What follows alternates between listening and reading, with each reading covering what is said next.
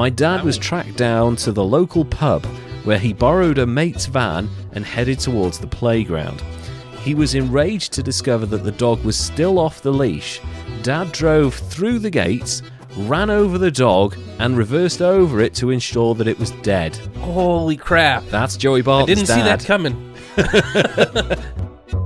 And we're live. Hello, everybody, and welcome to episode 21 of History's Greatest Idiots, the podcast in which we look back on all the mistakes from human history and try and give you lessons so that you can learn from all of these terrible cock-ups and never repeat the mistakes again. But who are we kidding? We're humans. Mistakes are fun, and we really like learning about them as well, which is the best part. Joining me as ever is my awesome, amazing co-host, Derek. Derek, how are you doing, my man? I'm good. How are you? I'm good. You know, I've been busy. We've had a busy-ass week. I had a business trip down in the south of England, and when I got back, my house had new windows, which was really cool. We now have, triple glazed windows, so it's much cooler in the, much warmer in the winter and cooler in the summer and all of that. But also, it's quieter, because we live by a kind of a 20-mile-an-hour road that nobody does 20 miles an hour along. So you have people doing like 40 miles an hour at 1 o'clock in the morning, and it was getting to the point where we weren't sleeping properly. So we've had new windows in as a part of the renovations that we're doing, and it's already making a huge difference. It feels warmer, it's quieter, and I'm just so happy. They look so good. I'm so pleased. I never thought I'd be this thrilled. Things in life, you know. It is. I never thought I'd be this thrilled about windows. Welcome to 40. Welcome to my 40s, yeah. Windows excite me now. It's kind of amazing. So we've had kind of an interesting week at both sides of the Atlantic. You guys are settling in. Everything's okay over there, I assume? For now. For now. that's going into Christmas, I think people, it kind of starts to get a bit crazy. You guys have a lot happening around about that time of year. Like, you got Thanksgiving, and then you've got like Black Friday, and you got the Christmas period as well. And we don't have Thanksgiving, and we do have Black Friday, but I don't think it's going to be so intense this year, obviously with the whole COVID thing still lingering around. But also like Christmas, I feel like, again, it's going to be somewhat subdued, but yeah, it's going to be really interesting to see how that pans out for you guys. Have you got any plans for the Christmas period at all? I really don't. I know we're kind of pulling back right. Thanksgiving this year. Okay. And I'm not sure. We might do something with her family. Sure, yeah. The smaller one for Christmas. Right. I don't know. It's still not time, I don't think, to be in big groups. And you guys just have a spike going on over there, don't you? In somewhere yeah, in Europe? Well, I don't think we've ever really been down from any specific period of COVID. You know, we've always had lingering background cases, but yeah, there's a spike here, a spike in the Netherlands as well, which has gone into a partial lockdown. So yeah, people Speaking are still of a bit the Netherlands. Yes. Hi to the new Netherlands listeners. Yeah, shout out. Sorry, go on. Well, shout out to I don't even know how to pronounce the name of the podcast, but they do murder mysteries. They covered one of my Halloween stories and gave a shout out for the history show here, and I think maybe some people might enjoy it. That's so cool. Oh, that's amazing. Well, I noticed that the Netherlands had become our second biggest market in terms of the countries that listen to us. The United States are running away with the first place, but it had always been the UK in second place, but now it's Holland. Oh, sorry, the Netherlands, because Holland's like a part of the Netherlands. So welcome to all our Dutch listeners out there. You guys are awesome. Thank you for publicizing Derek's amazing work and talking about the podcast. And if you find us through that podcast, that's really great, because I know that the majority of Dutch people speak at least 4 languages. So they are super smart, super tall, super happy, partially high human beings. Hey, so my kind of people. Yeah. They're laid back. they have good art, they have good cheese, and they're all high. So great. We love you, Dutch people. You're amazing. So thank you so much for that. That's really cool. Your writing is kind of reaching into different areas. I love hearing about that. It's been a real success for you. I'm poking my fingers into all kinds of things right now, just in the hopes that somebody's going to like something we do here, or I do. Yeah. See, the thing is, I've poked my fingers into being in alternate history horror, analog horror videos where I'm James Dean and J.D. Rockefeller and Richard Nixon. But it's kind of interesting when you branch out from the thing that you put the majority of your focus on. When you find success there, it's always like you feel like, oh man, I'm a Renaissance man. I'm one of those right? people now. I can do everything. That's what I'm screaming. So it's I'm really pleased for you, man, because you put in so much hard work and effort, and it's good to see it rewarded in ways like that. So congratulations. I'm excited, and I'm liking the numbers are growing. I'm feeling like we're doing good stuff, and I keep learning new shit.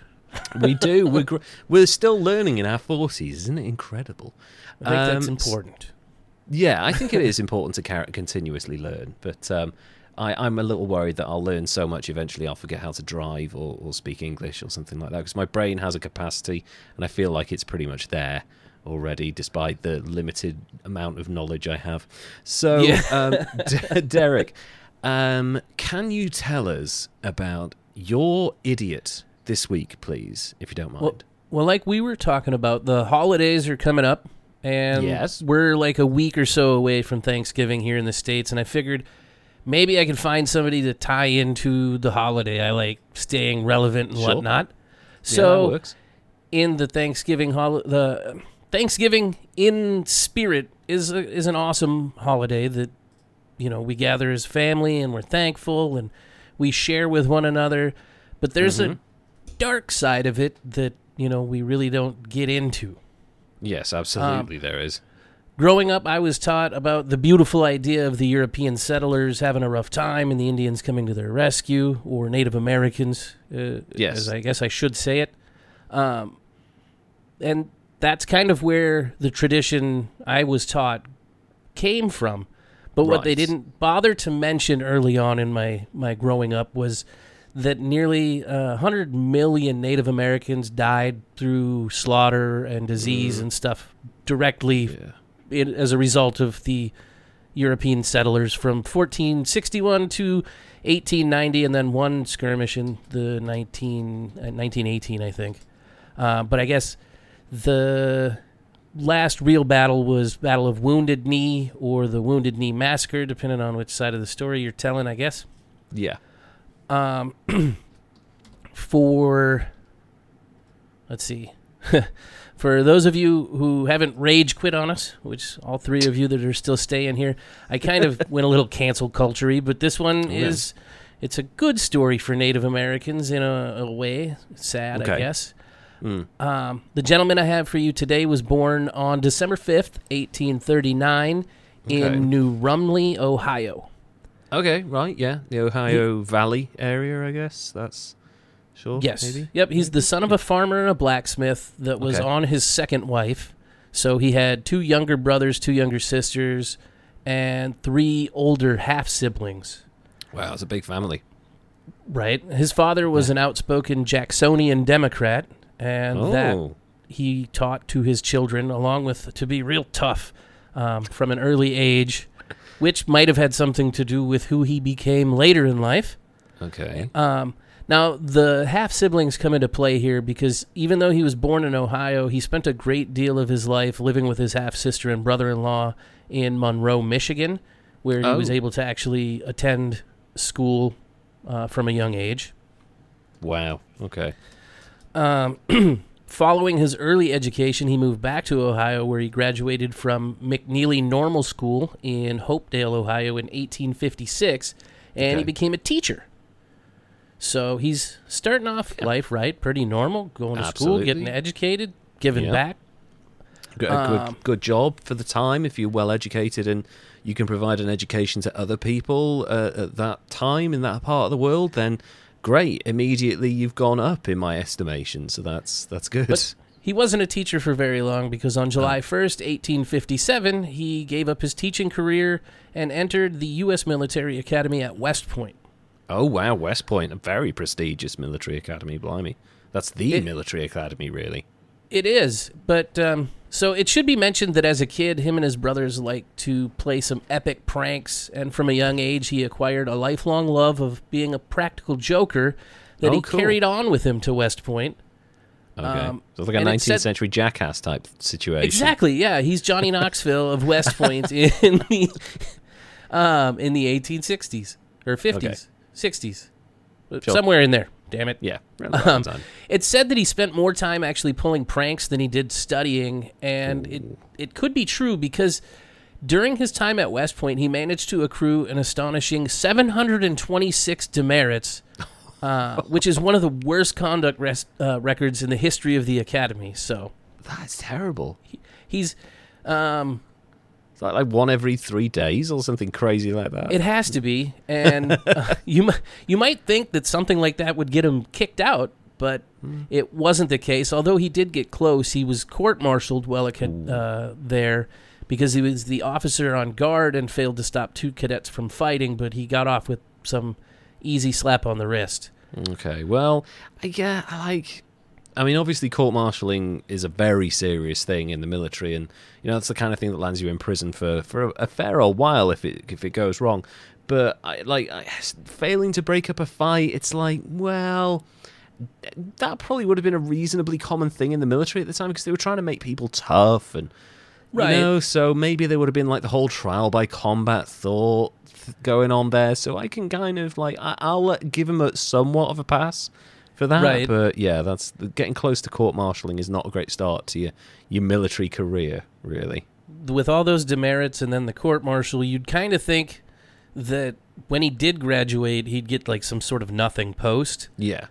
Did I mention he graduated the absolute last of his class? Because that's usually a point of pride for a lot of people. Like, I graduated magna cum laude or top of my class at blah, blah, blah. He was dead last. Dead last. And he said that there's the 2 types of people that come out of there. It's the head and the boot, and he's fine with being the boot. Okay, well, good for him. He took it on the chin. Yeah. With the outbreak of the American Civil War in 1861, they accelerated it, and he graduated June 24th, 1861, and was commissioned as a second lieutenant, assigned to the 2nd U.S. Cavalry, tasked with drilling the volunteers and drumming up soldiers in Washington, D.C. Okay, yeah. He actually saw his first action at the first Battle of Bull Run, and it was May of 1862 that he started to make a name for himself while in pursuit of Confederate General Joseph Johnson. He had overheard the general he was attached to, General George McClellan, mutter something about wanting to know how deep the river was that he had to cross. So he immediately responded and hauled ass off on his horse to the middle of the river, where he turned around and exclaimed, "McClellan, this is how deep it is, General." So he's fucking batshit crazy, right? Like, hey, look, I'm still alive. You'll be fine. It earned him clout, though. So I bet it did. He started getting a reputation as kind of a badass, and it allowed for him to lead an attack with 4 companies that led to the capture of the first Confederate battle flag, as well as around 50 Confederate soldiers. That's a big triumph, because the North, early on in the war, the North did not have a lot of success. No. If I'm right in understanding that, but yeah. Yeah, it was rough going early on, and he dove right the hell in and made some big waves with his big old brass balls. Although I kind of think maybe he got lucky taking super big risks and chances, but it paid off for him because he was promoted to captain right away. And in his role as the aide-de-camp to McClellan, he began a lifelong pursuit of publicity as well, which worked out for him because On June 22nd, 1863, he was promoted to Major General of the U.S. Volunteers at the age of 23 years old, which is that's a fast rise. Big-ass accomplishment. As a general, he kind of had a great deal of leeway in a lot of areas, and one of those areas he chose to exercise his leeway was in his uniform, where he created some non-standard additions to, like, velveteen jackets with big gaudy gold braiding, big floppy... He's basically dressing as Napoleon or... like... Oh, yeah, he's dressing up. He had a big floppy sombrero sometimes and a red tie to stand out. What? And that was actually... he was criticized as being gaudy and vain, but one historian actually said that the showy uniform for him was one of a command presence on the battlefield.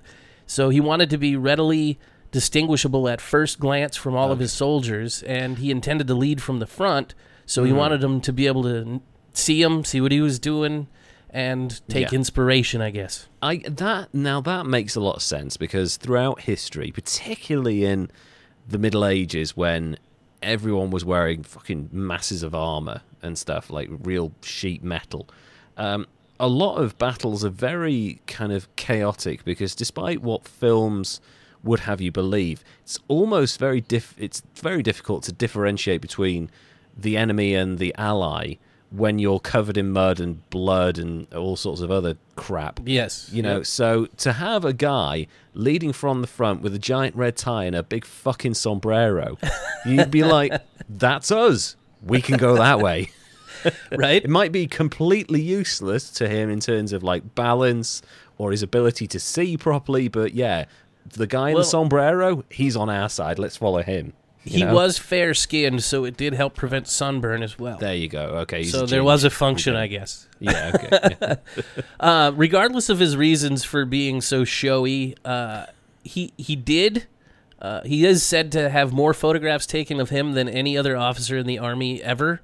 Wow. And he was known to scent his long golden locks with cinnamon oils, which, I think can tell you that it's a little bit about vanity at that point. Yeah, at that point you're like, okay, you can't argue the practicality of putting gum in your hair. It's like, fuck off, dude. Like, this is war. You're just lucky to not have someone else's guts in your hair at this point, so yeah. Yeah. All right, yeah, that's fine. So he's this young hotshot officer on the fast track, smelling nice, looking good, and he's making this name for himself in the Civil War.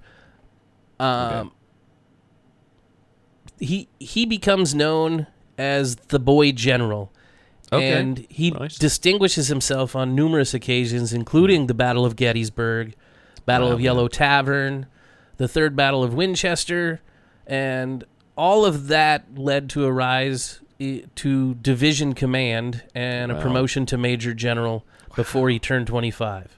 Jeez, this guy, he's clearly doing something right, or an amazing kiss ass, because he's had a meteoric rise from last in his class to Major General. That's kind of amazing. He's both of those things. He is politicking. Yeah. He does the things to get himself noticed, associates himself with the right people, but he's also pretty tactically brilliant. Okay. Good. If you don't think maybe he's just hardcore and lucky.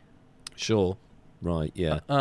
Either way, close to the end of the war, it was his relentless pursuit of General Robert E. Lee that hastened the surrender when he cut him off from retreat, causing the Appomattox, I don't even know how to say it, courthouse. Appomattox? Yeah, on April 9th, 1865, which ended the war. That's right, yeah, the farmhouse at Appomattox where that one they met, and yes, and see, the thing is, I've studied a lot about the Civil War. It's totally fascinating. The American Civil War, despite the fact that 660,000 people died, is kind of amazing for a number of different things, and like the fact that the war ended at a farmhouse in Appomattox and in 65. And yeah, there are so many kind of cool things. Robert E. Lee, kind of the really interesting stuff, and the fact that what's the military graveyard that they have now? Arlington, yeah, that was like a Confederate general's back garden. So they're like, "Fuck you, we're putting all of the dead in your back garden." So yeah, that's it's kind of amazing. But yeah, the Appomattox thing. I didn't know he played a role in that. I was unaware of that moment. So he was incredibly pivotal. Well, fun fact on that, because of his service and the role that he played. One of the generals later on purchased a table that was used during the signing of the treaty and gave it to his wife as a tribute for his service.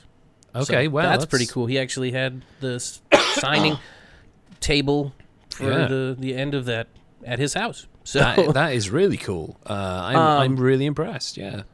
On February 1st, 1866, he was mustered out of the U.S. Volunteer Service and took an extended leave of absence. Following the death of his father-in-law in May of 1866, he returned to Monroe, Michigan, and actually considered running for Congress, where he started getting into some more politicking and sought the favor of President Andrew Johnson, angling for better promotion when he did come back from his leave. Yeah. But that kind of got him mixed up in some other racist things where he spoke out against black suffrage and said not nice things there. On July 28th, 1866, he was appointed lieutenant colonel of the newly created 7th Cavalry Regiment and headquartered at Fort Riley in Kansas, where he served his frontier duty. And that's where his involvement in the war with Native Americans, also known as his command during the American Indian Wars, began. And it didn't really start well for him at all. That whole war is a fucking mess. Oh, it's one of like the most undertaught, underprivileged. It's sad that people don't know about how shitty it was. Yeah, exactly. But he and his 7th Cavalry reported to western Kansas to take part in Major General Winfield Hancock's expedition to basically scare off the Plains Indians with great military strength. Yeah. Except for he wasn't able to really adapt successfully to that style of warfare, and he started acting erratically and freaking out when things weren't going his way, ordering deserters to be shot without trial. Jesus. And instead of waiting for supplies to be loaded on at Fort Wallace, he took off and went home to see his wife. Following those events, he was court-martialed again at Fort Leavenworth, and it didn't go as well for him this time. He was found guilty of misconduct in 1867 and suspended from rank and pay for 1 year. Wow. Shit. That's still not that bad, though. I mean, yeah, actually, compared to what he could have had, that's quite light, but like no pay for a year. That's got to hit hard, hasn't it? Yeah. Despite his many triumphs. It very well could have been the end of his career, but it wasn't, because the Army was really sucking ass at doing any sort of control on what they deemed the hostile Plains Indians. Right. And they kind of decided that they needed somebody with aggressive instincts and a tactical mind to come in here and just get the damn job done. So he returned to duty in September of 1868. Okay. I feel like I mistyped that, but That's okay. He rejoined the 7th Cavalry in southwestern Kansas. And in November, his command surprised and destroyed the Southern Cheyenne chief Black Kettle's village on the Washashati River. Right. It should be mentioned that Black Kettle and his people had already been the target of a controversial surprise attack early on, so he kind of knew what he was getting into, because they had already kind of gotten massacred in 1864 at Sand Creek. Oh my God. So it's not really sure, like it's not really certain like how big this victory was, because it's thought that most of the people that him and his 7th Cav did kill were women and children rather than warriors. So that's so gross. That said, it was the Army's first major victory over the Southern Plains Indians, right, as they put it. Following the Civil War, it was their biggest victory as a cavalry unit. That's crazy. So that helped establish his reputation as America's top Indian fighter, which I'm not sure how great of a title that would be considered today. No, but no. It should be mentioned that the victory helped force a large portion of the Southern Cheyenne onto U.S. assigned reservations. So, Right. dick move, guy. Yeah. He's Holocauster in chief at this point, just like wiping out indigenous peoples, and he's become very good at it. So that's Perhaps maybe his father was a staunch Jacksonian, and he gained a disdain for folks. Given that Andrew Jackson was he was not fond of the native peoples, and he wasn't fond of anyone really. Right. Let's be honest. He was shooting them before he was president. So that kind of makes sense that he would be heavily involved in that conflict if he was, kind of tied to Andrew Jackson from a young age. So Right. that's. So after that massacre in 1874, he goes up to investigate and secure the Black Hills after rumors of gold come out. So it had been a region that was recognized as a sacred hunting ground during a Lakota Sioux treaty with the U.S. government. Yeah. But this dude exaggerated some reports that sparked a gold rush, so the U.S. disregarded the treaty and directed the Sioux and other Northern Cheyenne allies to move on to reservations by January 31st, 1876, or else. What a dick. Yep. So many of the tribes, though, in that area lived in remote or scattered winter camps, and it made it difficult for them to even get the message that they were being ordered to evacuate to reservations. Jeez. And the midwinter conditions kind of made it impossible for some of them to even comply at all, even if they wanted to, in the face of, the winter threats and cold and women and children traveling and stuff. Yeah, of course. So that kind of got them riled up, and they started joining up with this charismatic Sioux leader named Sitting Bull, who advocated for the resistance of the U.S. expansion and inspired his people with, impressive religious visions. Right, yeah. Very famous figure from history at that point. Yeah, the administration right there labeled all of them hostiles and tasked the army with bringing them in. When an expedition was planned for the spring, and once again, it was time for our guy to jump to command. When the spring hunting season arrived, more of the Native Americans left reservations and headed out to join up with Sitting Bull, and his numbers continued to grow. And in the face of white threats and white aggression, they kind of were starting to have an enough's enough moment. Yeah, yeah. And you would at that point. Like, the massacres and the atrocities would have been piling up. So, yeah. And they settled in along and made camp along the Little Bighorn River in southern Montana. Yeah. And by now, I'm sure everybody must have figured out who I'm talking about and where it's headed. Yep. Because today I'm presenting to you none other than George Armstrong Custer. Yep. And this last bit right here that I'm going to say is pretty much straight out of the Encyclopedia Britannica because they summarized it better than I think I could have. So here goes nothing at reading. On June 22nd, 1876, Custer and the 7th Cavalry set out to follow Sitting Bull's trail, which led them to the Little Bighorn Valley. Custer was expecting to find and strike out the Sioux and the Cheyenne from the south and drive them back into a smaller blockading force further upstream along the Little Bighorn River. Yeah. But the problem was, on the morning of June 25th, Custer's scouts located Sitting Bull's village, and while they were making their moves, he was spotted by some of the Native American scouts that were out hunting, and it forced him to make a decision. Wait for the backup, go on as planned, or do what he did and, well, just drive headlong into battle. Yeah. He split his contingency of like 400 men, or 800 men, into 3 different groups. Sent in the first wave to attack from the south. He was going to lead a charge, or he had another person lead a charge from the north, but the people that had charged from the south retreated, and that's because they ran into over 2,000 Sioux warriors that were enough's enough defending women and children and fighting for their lives. Yeah. And, well, everybody knows it didn't go well. No, it did not.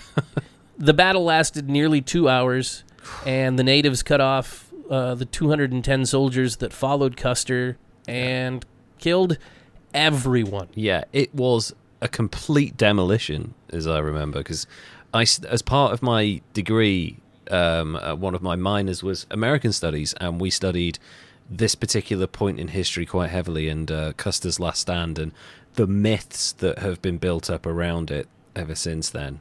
You know, it's... oh, yeah. Yeah. Well, he was killed along with everybody else. He was found mutilated, although they covered that up for a while. Mainly because the Native Americans at the time believed the mutilated bodies would be doomed to wander the earth forever, so... Yeah. Little F you to them at the same time. Yeah, we beat you, and they would have known who it was as well. Like that was revenge, really, right? Wasn't it? Yeah. So there you go, General George Armstrong Custer. How's that for tying it in with the season? I don't know. It's about as good as it gets. Custer's, yeah.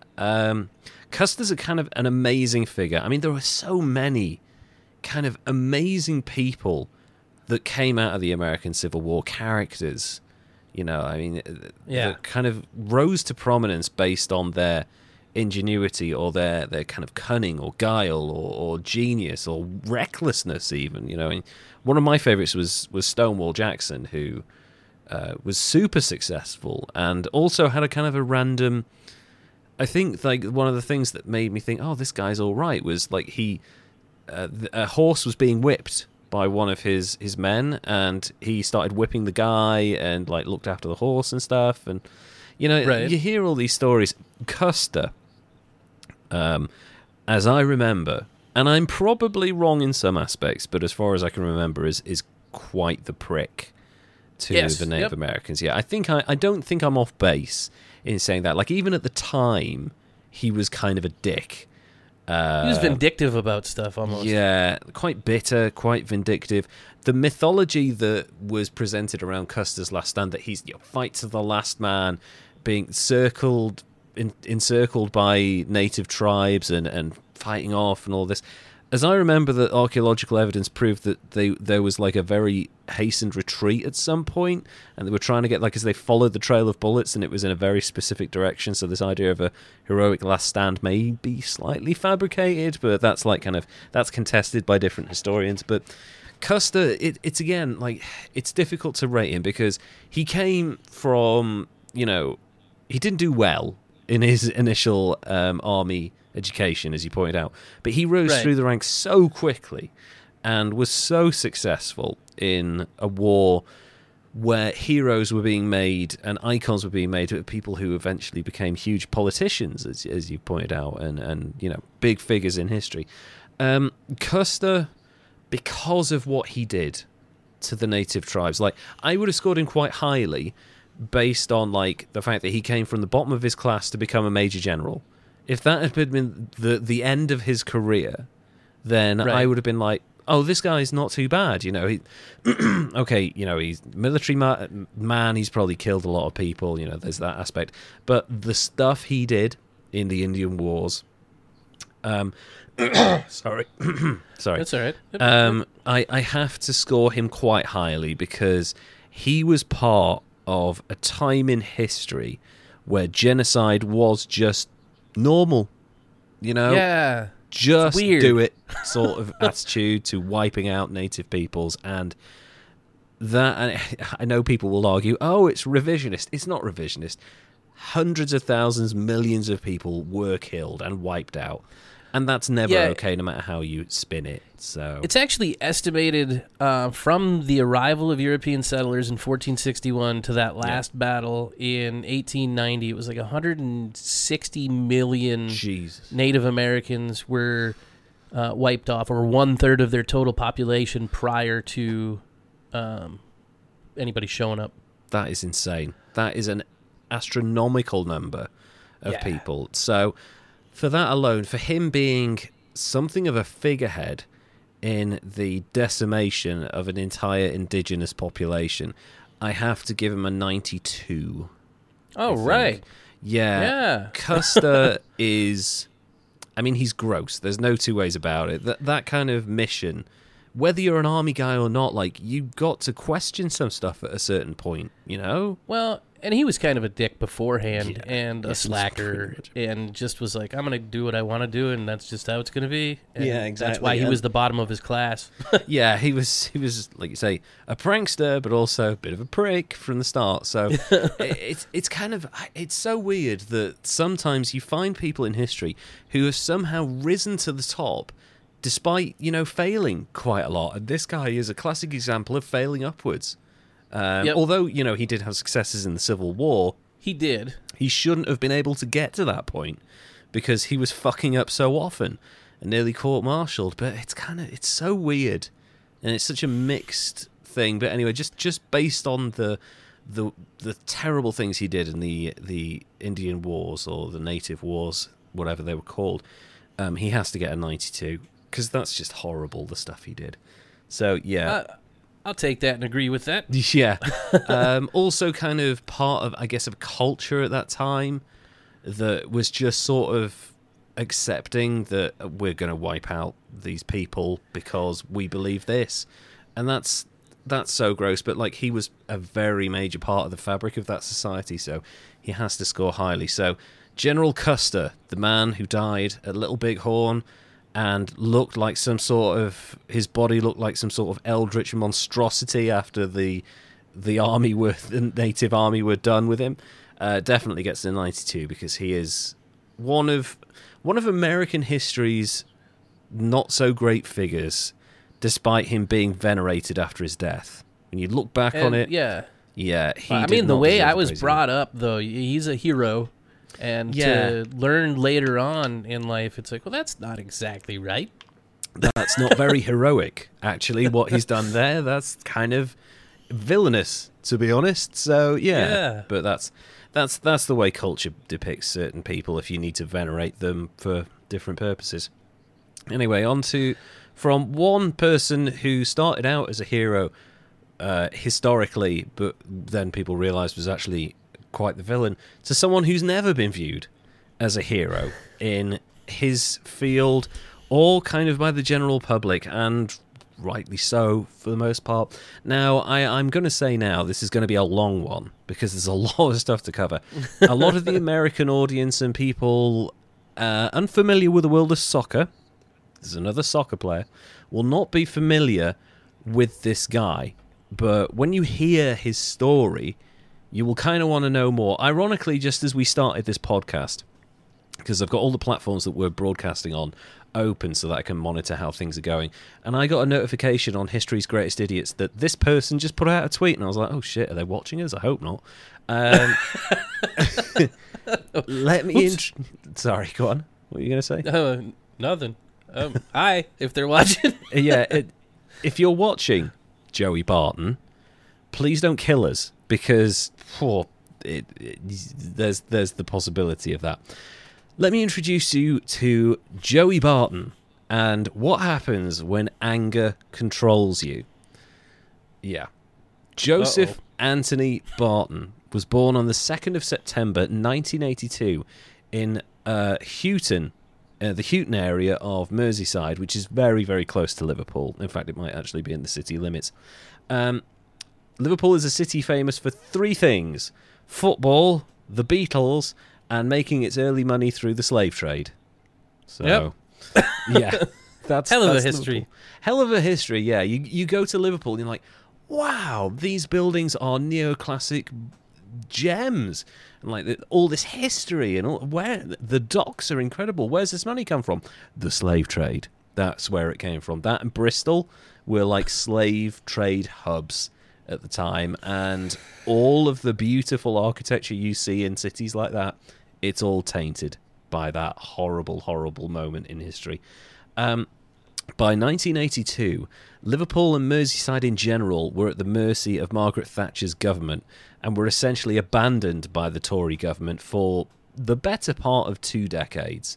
They did not like the fact that it was a working class area that always voted for Labour and socialist candidates in general.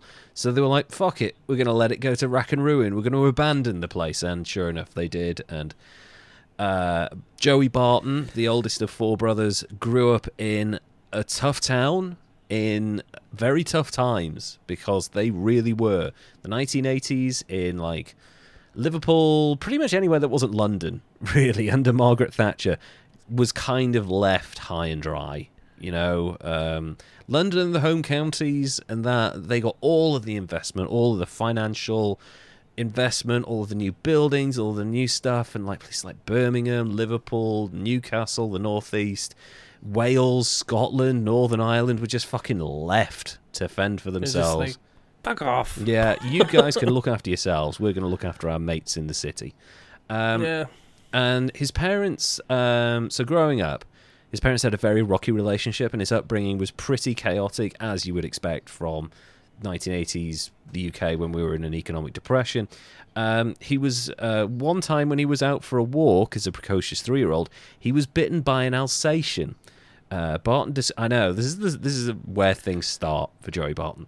He describes the incident in his biography like this, and he's actually very erudite. So big up to Joey Barton for actually being reasonably smart and very good at expressing himself later in his life, not necessarily for a very long time, but as time's gone on, he has kind of become a bit more calm and astute and cohesive, so we appreciate that, Joey. Barton describes the incident of being attacked by an Alsatian like this. I was playing in a concrete tunnel. No, I won't do that. In the playground at school, when an Alsatian appeared at the other end of the tunnel. I tried to be friendly, but it mauled me, biting my temple, nose, and face. My half-sisters, Sharon and Joanne, who had left me for a few seconds, fought the dog off and helped my nan get me to hospital. The doctors were worried about me losing my right eye, and they decided I needed minor plastic surgery to my nose at the same time. My dad was tracked down to the local pub, where he borrowed a mate's van and headed towards the playground.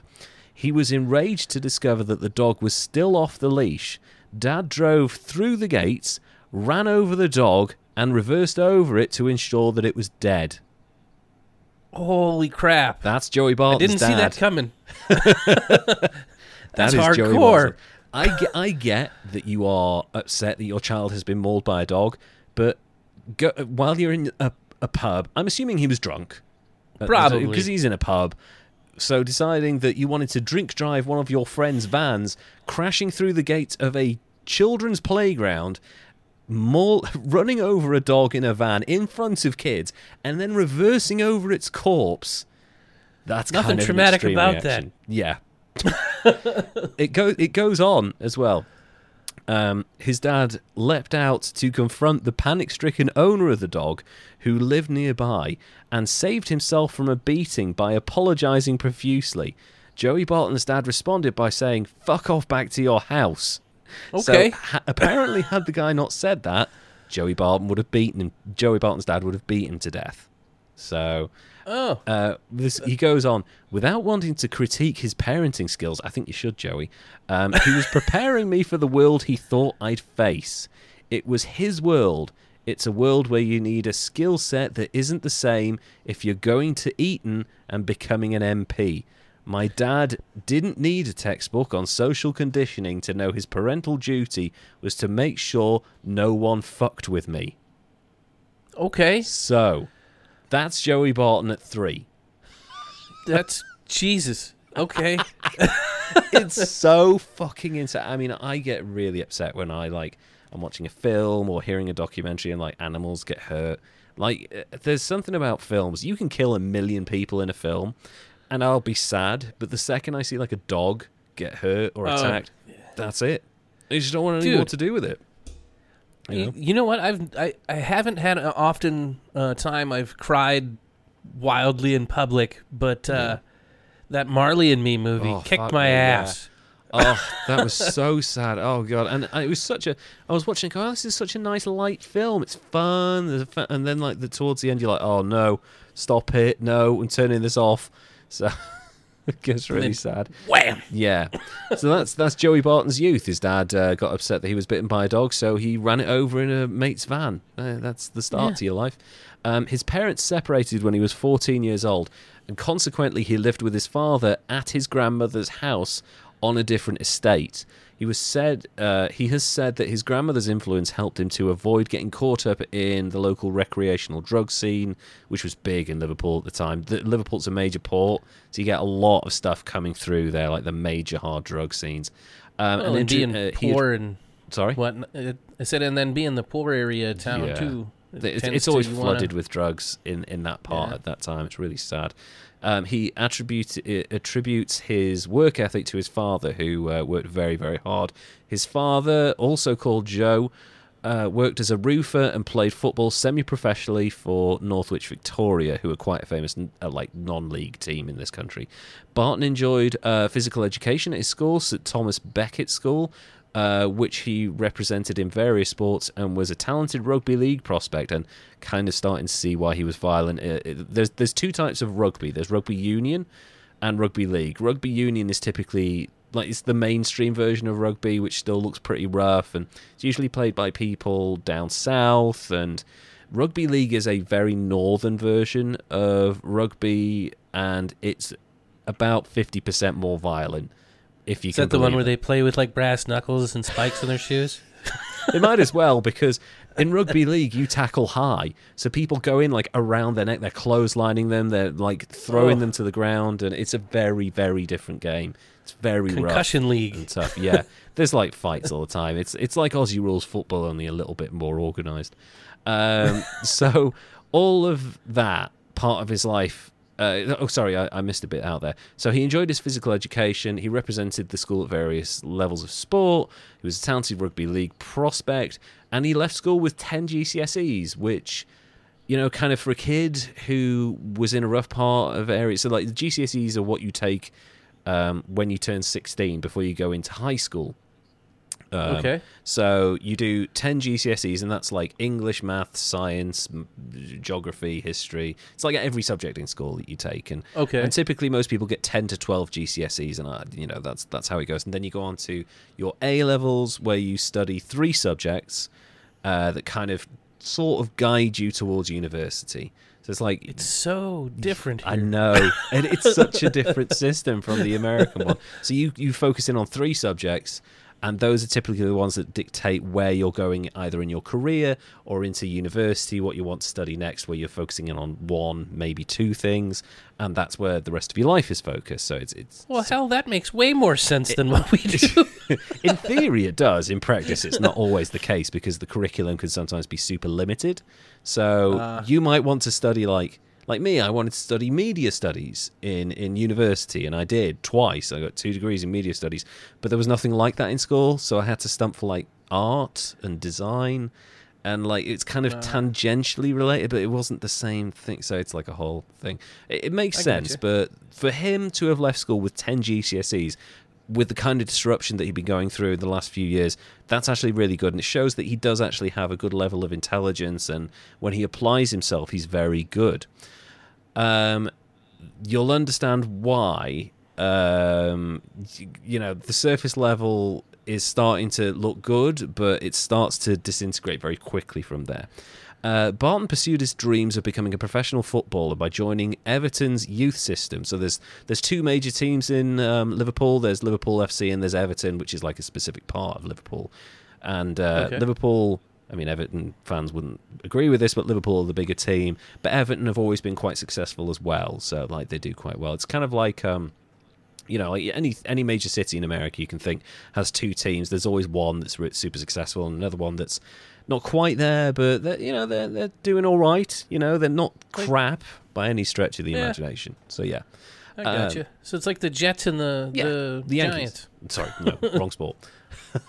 Jets and the Knicks. The Yankees and the Mets. The Yankees and the Mets. There you go. Perfect example. So Liverpool, the Yankees, Everton, the Mets. So it's like, they're not terrible, but they're not the Yankees, So, right. Barton pursued his dream of becoming a professional footballer with Everton's youth system, but played for Liverpool when he was 14. He didn't get through the youth setup at Liverpool. He had a few trials at Nottingham Forest, who are like slightly further down the pyramid of successful teams, but was rejected when it was decided he was too small to play football, which is amazing given that Maradona was still the best player in the world at this point and was like 3 or 4 inches shorter than Joey Barton, so that's bullshit. Right there, yeah. Fucking weird logic in sports. Barton said his rejection by clubs only made him more determined to succeed as a footballer and prove his detractors wrong. He made his first appearance for Manchester City's under-17s team in 1999, so he's moved to Manchester now, which is the next major city over from Liverpool. His first reserve team appearance came at the end of the 2000 to 2001 season in his final year as a trainee. Uncertain about Barton's future prospects, the club planned to release him, but reconsidered and gave him his first professional contract in the closed season. Over the next 2 years, he made the transition from the under-19s to regular reserve football. He was promoted to the first team squad in the 2002 to 2003 season. So he's come through the youth setup, which is for teams that have ambitions of playing in major European competitions in soccer. It's a massive blessing to have a talented young player that you have trained yourself. Because when you enter these competitions, you have to register a squad of 25 players. And a certain percentage, a certain number of that squad, I think it's 4 have to be trained at the club between the ages of 17 and 21, and 8 have to be English. So, or from the nation that your club is from. So if you're from Holland, they have to be from 8 Dutch players, sort of thing. So to have a talented young English player who is not only English but also trained at the club is super, super rare, and it's why English players over in this country are way more expensive than foreign players, because they have a number of advantages over kind of foreign counterparts for that very reason. Gotcha. Barton would make his debut for Manchester City in November 2002 against Middlesbrough. He would have made his debut had he not lost his shirt after leaving it on the substitutes bench at half-time. So he was just fucking around. He was like, it's time for half-time. I'll just leave this here. I'm like, Joey, you going on? I was like, I don't have my shirt. What the fuck are you doing, kid? Go and look for it. Whoops. So, yeah, great start to your career there. He lost his shirt. He lost his fucking shirt. He eventually made his first team debut for the club against Bolton Wanderers on the 5th of April 2003. His first senior goal came 2 weeks later in a 2-0 win over Tottenham Hotspur on Good Friday.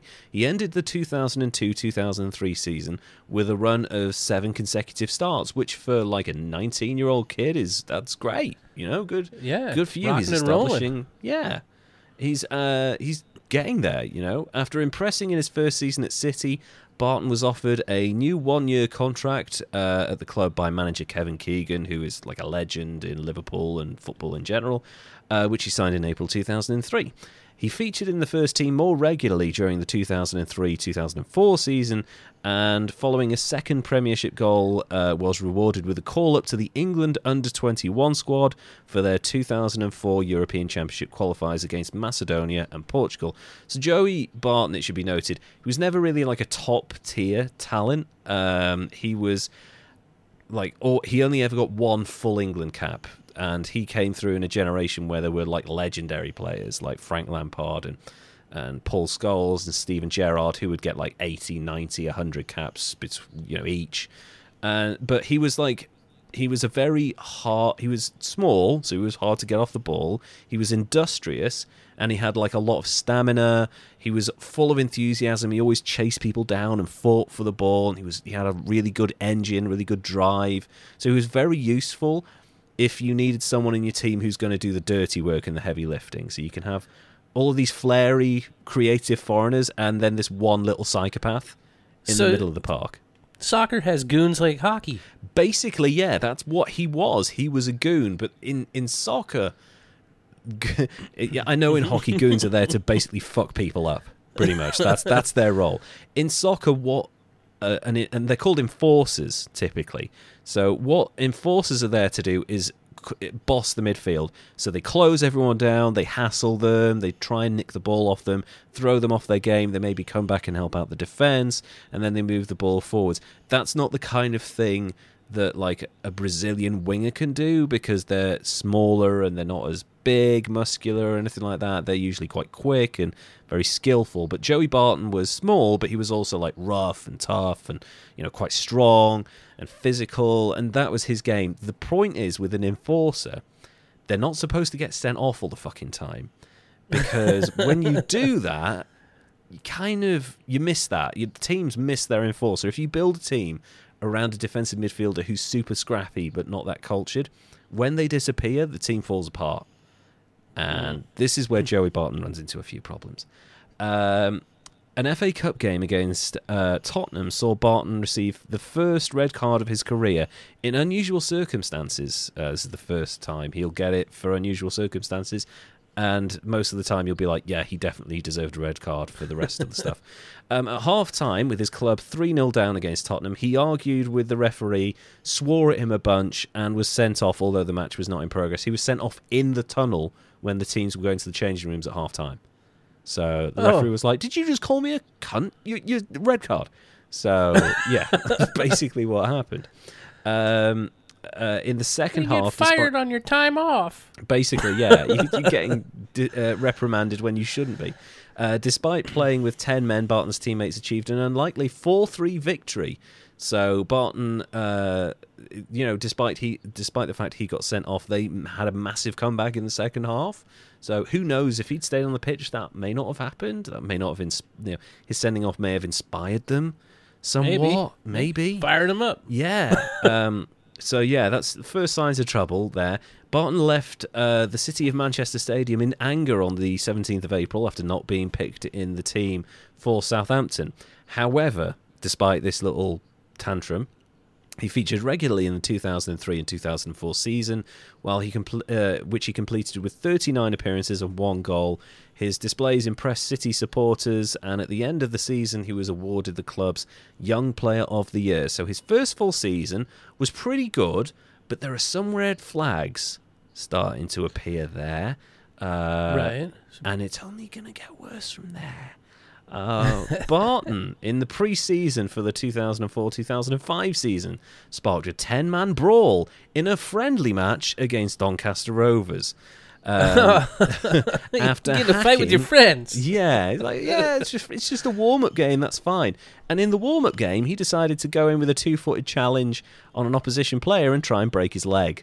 So... Ooh. Yeah, that's violent. That's a way of warming up. Yeah, I'm gonna break people's legs this year. I need to get started. So, although he signed a new contract on the 22nd of September 2004, which would have kept him at City until 2007, the club considered sacking Barton in December 2004 after an incident at a Christmas party, and this is dark. First of all, football clubs, after what I'm reading here, should just not have Christmas parties, because this is just fucking insane. He stubbed out a lit cigar in youth player Jamie Tandy's eye after he had caught Tandy. This is so fucking mad. After he had caught Tandy attempting to set fire to his shirt. What? So, self-defense. I'm going to poke your eye out with this fucking cigar. What the hell? Escalation. That is... Yeah, that's fucking insane for a Christmas party. He subsequently apologised for his actions and was fined 6 weeks' wages, which is £60,000, which he could probably have done with that money around about Christmas time. It's a poor Christmas in the Barton household this year because I put a cigar out in someone's fucking eye. Ouch, man. Jamie Tandy was 17 at the time as well, so he fucked up a kid's life. Jamie Tandy never recovered from that. His career was done because his eyesight never recovered. So I was going to ask if he saw again. I mean, he saw, but not enough for him to play high-level football, and he was quite promising. So Joey Barton basically ended this guy's career before it even started. So dick move. First dick move. In May 2005, Barton broke a 35-year-old pedestrian's leg while driving his car through Liverpool city centre at 2 a.m. I wonder what was going on there. Yeah, I wonder what he was doing out there. I'm sure he was just going for a nighttime drive to cool down to some lovely jazz music. Maybe he thought it was a vicious attacking dog. Did he back up over the pedestrian? Run over your leg, you bastard. Reversing back over it just to make sure it's broken. In the summer of 2005, Barton was sent home from a pre-season tournament in Thailand after assaulting a 15-year-old Everton supporter who had provoked Barton by verbally abusing him and kicking him in the shin. So this guy hates kids. This guy hates children. So this guy went full Andrew Jackson on this guy. Like, you know, Andrew Jackson, when someone tried to kill him, he beat the shit out of this kid. He had to be restrained from attacking the boy further by teammate and club captain Richard Dunn. Richard Dunn is 6'5" and like big. Like, he was a central defender. He was all muscle, all vertical leap. He was all about, like, no finesse to him. He was just there to get rid of the ball. And he was like having trouble holding this 5'7" psychotic scouser from kicking the shit out of a child. Jeez. Kind of crazy. So Barton underwent anger management therapy, thank Christ, at the order of city manager Stuart Pearce, and paid £120,000 in club fines. It's not going to be the last time he does that. It's getting bigger. It's getting worse. In the autumn of 2005, Barton began a 7-day program of behaviour management at the Sporting Chance Clinic, a charity set up to help troubled sportsmen and women, which is actually, they do really good work. And despite what you're about to read, it has on occasion worked for Joey Barton, just not as well as it should have done.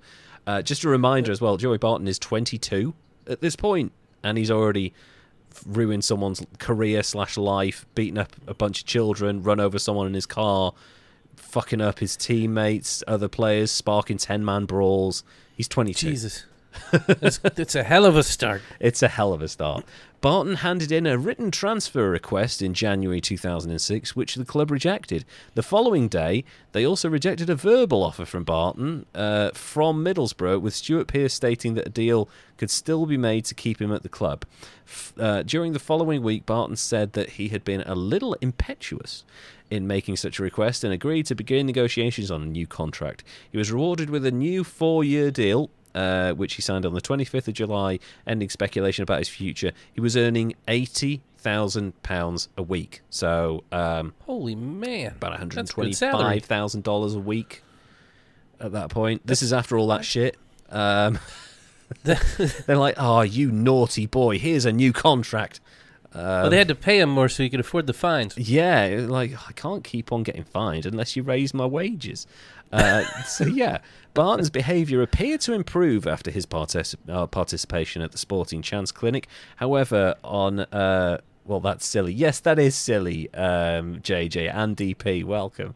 However, on the 30th of September 2006, television cameras captured Barton exposing his arse to Everton fans following City's injury time equaliser in a match at Goodison Park. 43,000 people, and he's like, oh, I wonder if I can get away with this. Just pulls his pants down. There's cameras everywhere, you fucking idiot. I give props for that because that's hilarious. Yeah, and it's another one of those things where it's like it's somewhat justified, not like this guy set fire to my shirt, I'm going to blind him with this cigar, justified. Barton had received abuse from Everton supporters throughout the match, and the gesture has since been described as light-hearted and inoffensive by people involved in football. People involved in football shouldn't be allowed to make judgments like that, because the Merseyside police looked into it because he exposed himself to kids, basically. Oh, I didn't think about that. There's children in the crowd. You can't show them your arse. They announced in October that they would not be taking any further action, although Joey Barton was fined £2,000 for bringing the game into disrepute and warned about his future conduct by the FA. So he was fined several minutes' wages for that. It's becoming another thing after another with him, isn't it? It's like the snowball is getting bigger at this point. Yeah, it's making soccer more interesting for me. Yeah, unfortunately, there are... I say unfortunately, there are less Joey Bartons now than there used to be because of the money and the way the game has evolved since then. But there are still people out there who are fucking mad in this game. We talked about Maradona, but Joey Barton so far is out insaning Diego Maradona, which is quite an achievement. A lot more violent, a lot less cocaine so far. Yeah, less cocaine, more kicking from Joey Barton.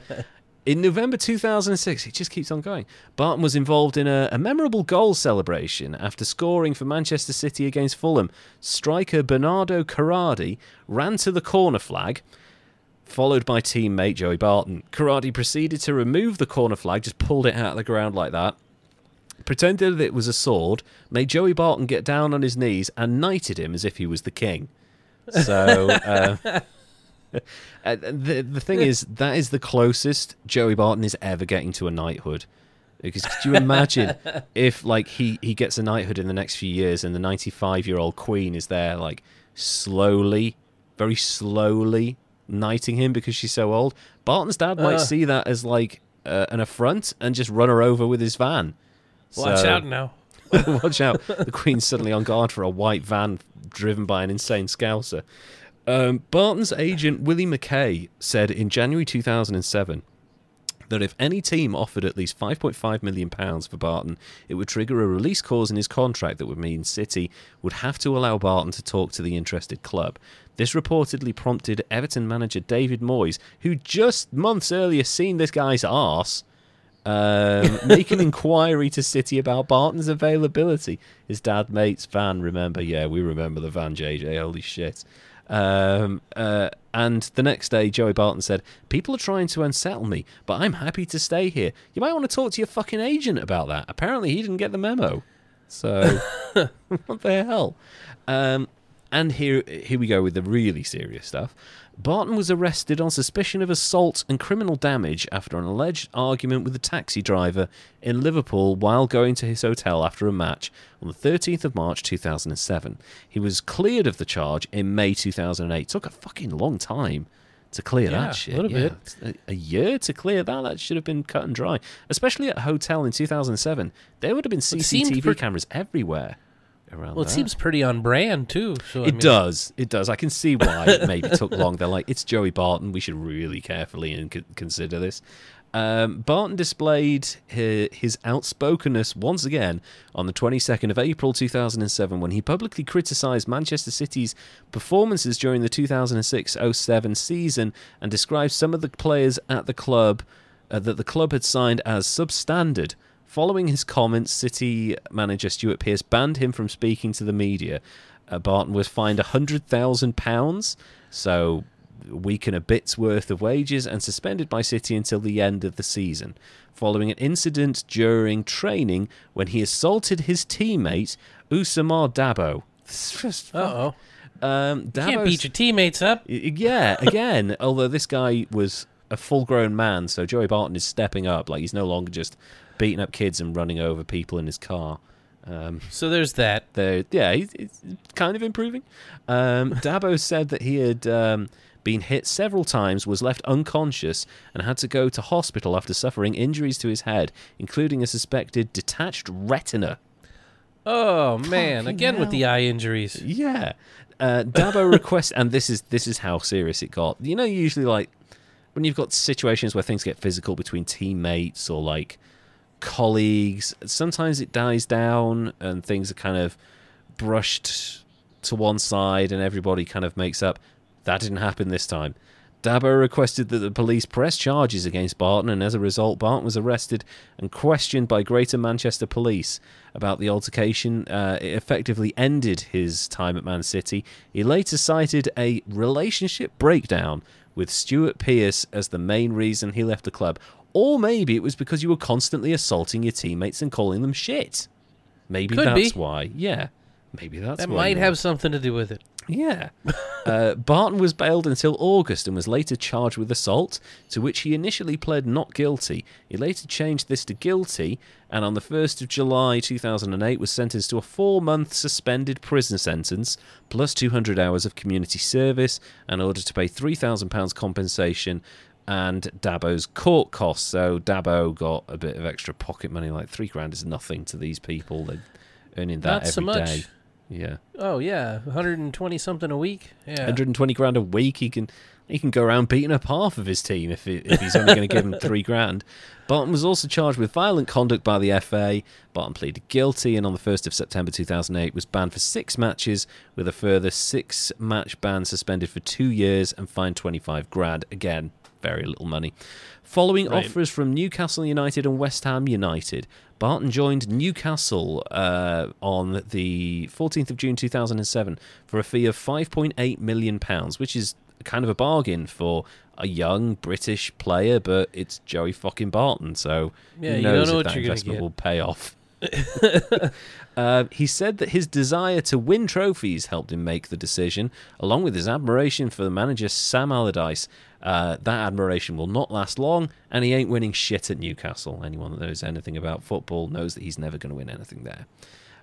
During his first Tyne Weir derby for Newcastle against Sunderland, Barton appeared to raise his foot dangerously in a challenge with Sunderland's Dixon Etuhu, leading to the News of the World running with the headline, "Ban him." The FA were unable to charge Barton for the incident because match official Martin Atkinson had seen the act take place in the match and hadn't done anything about it. So, FIFA regulations dictate that a retrospective charge for violent conduct can be made only if the match official did not notice the incident. Barton later apologised for the challenge, so he knew he'd fucked up and gotten away with it, basically. In early December, he called for Newcastle fans to give the team more time after their abuse of manager Sam Allardyce. They were failing miserably at this point, calling them vicious. He later played this down, saying that his comments had been misrepresented. I mean, you said vicious. I don't really know how that could be misrepresented, to be honest. Maybe he was talking about Sid. Yes, he's talking about the bassist. He's like, God, those Newcastle fans, they're so angry. Also, have you guys heard of this Sid Vicious guy? He was a good bassist. No, he definitely... That's had to be what it was. Yeah, of course. On the 27th of December 2007, Barton was arrested on suspicion of assault in Church Street, the Church Street area of Liverpool city centre, following an incident which took place at 5:30 a.m. What the fuck is he doing then? Go Early to bed, man. Ass whipping. He's up at 5, and he's either going to early morning mass or he's been out on the booze too long. Oh yeah. He was remanded in custody on the 28th of December. Merry Christmas to that family, since the offence was committed whilst he was on bail for 2 prior offences. The presiding magistrate said, "I also have to consider the safety of the public. You lashed out indiscriminately." So basically they're saying this man who's earning 125 grand a week is a danger to society. Yeah, because he can just pay off the ass whoopings he lays out. Apparently so. CCTV showed Barton punching a man 20 times, causing him to lose consciousness and attacking a teenager. Hey, he's back on brand again. Breaking some of the teenager's teeth. Jesus Christ. Maybe he should have went after a career in MMA. He really should. His size, with his violence, he could have done quite well. He would have been like Conor McGregor, only with a terrible Scouse accent. On the 20th of May 2008, he was sentenced to 6 months in jail after pleading guilty for his part in the December 2007 assault. Barton's cousin, Nadine Wilson, and his brother, Andrew Barton, also pleaded guilty to their part in the assaults and received suspended sentences. So it was just a group of Bartons running around the city just beating people up. Damn! Yeah. I didn't know they were doing it as a group. His dad behind them in the van going, "You fucking get them. You fucking get them." There's a teenager, you can take him. Barton, here's a cigarette. Yeah, here's a cigar. Go for the eyes. Yeah. Barton admitted to being an alcoholic. I shouldn't have laughed at that. I'm sorry. And claimed he wanted to achieve total abstinence in order to improve his behaviour. He served 74 days of his prison sentence before being released on the 28th of July 2008. And this is where I get to a really interesting part. There were rumours going around at the time. I remember this specifically, that because he was in HMP Liverpool, so the city jail in Liverpool, which is notoriously, it's a fucking horrible prison. Like, there are cockroaches and rats everywhere. It's falling apart. It's a Victorian hellhole. It's disgusting. Yeah. He was paying 2 massive inmates £50 a day each to be his bodyguards while he was in prison, because he's a tough guy on the pitch, but when he's in prison with legitimate killers, he needs to hire a security team because... Seems fair. Like, I think people would gang up and try to extort him anyway. Oh, yeah. Yeah, and actually that was probably a very smart move because, like you say, extortion, but also, like, he's going to get hassled all fucking day. Oh, yeah. And people will try and steal his shit, and yeah, so £50 a day, or £100 a day, I guess, because it would have been for 2 of them. He can easily afford that because he's still under contract at this point to Newcastle. He's still getting paid 100 grand a week by Newcastle or whatever it was. Barton's subsequent conviction A 4-month suspended sentence for the earlier assault on Ousmane Dabo at Manchester City was handed out while serving his sentence. So he served them concurrent, so they were served at the same time, sort of thing, instead of consecutively, which would have been a bit kind of intense. He returned to playing action on the 30th of August 2008, 6 days before his FA hearing, as a second-half substitute during Newcastle's 3-0 defeat to Arsenal. He came on to a chorus of boos from the Arsenal supporters. I'm not fucking surprised. Shortly into his return match, Barton was involved in an incident with Samir Nasri, putting in a strong tackle, which the referee did not give a foul for. What the fuck are they doing? The tackle, though hard, was legal. Minutes later, Nasri deliberately clipped Joey Barton while tracking back, which he got a booking for. At the end of the match, Newcastle manager Kevin Keegan was involved in an altercation with Samir Nasri and Arsenal captain William Gallas in regards to the incident. This guy is like the one true ring. Everywhere he goes, people get angry and start fighting with each other. It's just, right? It's just, he inspires violence everywhere. We should find some hobbits to carry him around safely. I mean, he's about the right size. So it was a brief stint back in the playing squad with Joey Barton banned for 6 matches, with a further suspended 6-match ban for his assault on Dabo. After serving his ban, he played 75 minutes in a reserve match and said he wanted to transform his image to become a role model. Fuck off. That's going to be a tough one. That's not going to happen, really, is it? Let's not kid ourselves. He returned to action in the Tyne-Wear derby, Newcastle-Sunderland, on the 25th of October. He was booed by Sunderland fans and had missiles thrown at him as he warmed up. As Newcastle lost 2-1, they were throwing shit at him. He was not. That's not a good start to the game. That's not good. In fairness to him, though, he did sort of shrug it off. Like, they were throwing bottles of just sports drinks from the crowd and narrowly missing him and stuff, and he was just calm. So it looks like some of the anger management stuff worked, because the old Joey Barton would have been in the crowd trying to punch as many teenagers as possible, basically. Yeah. So he's evolving. He's found his zen, man.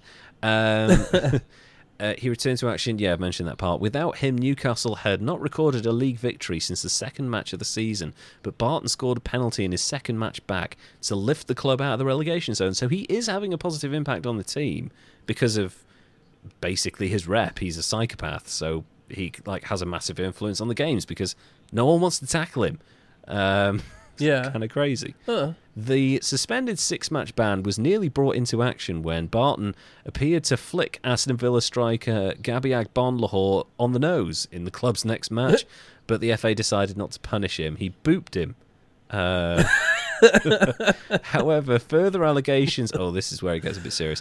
Further allegations that Barton had made a racist remark to Agbonlahor were cause enough for the FA to reconsider the decision.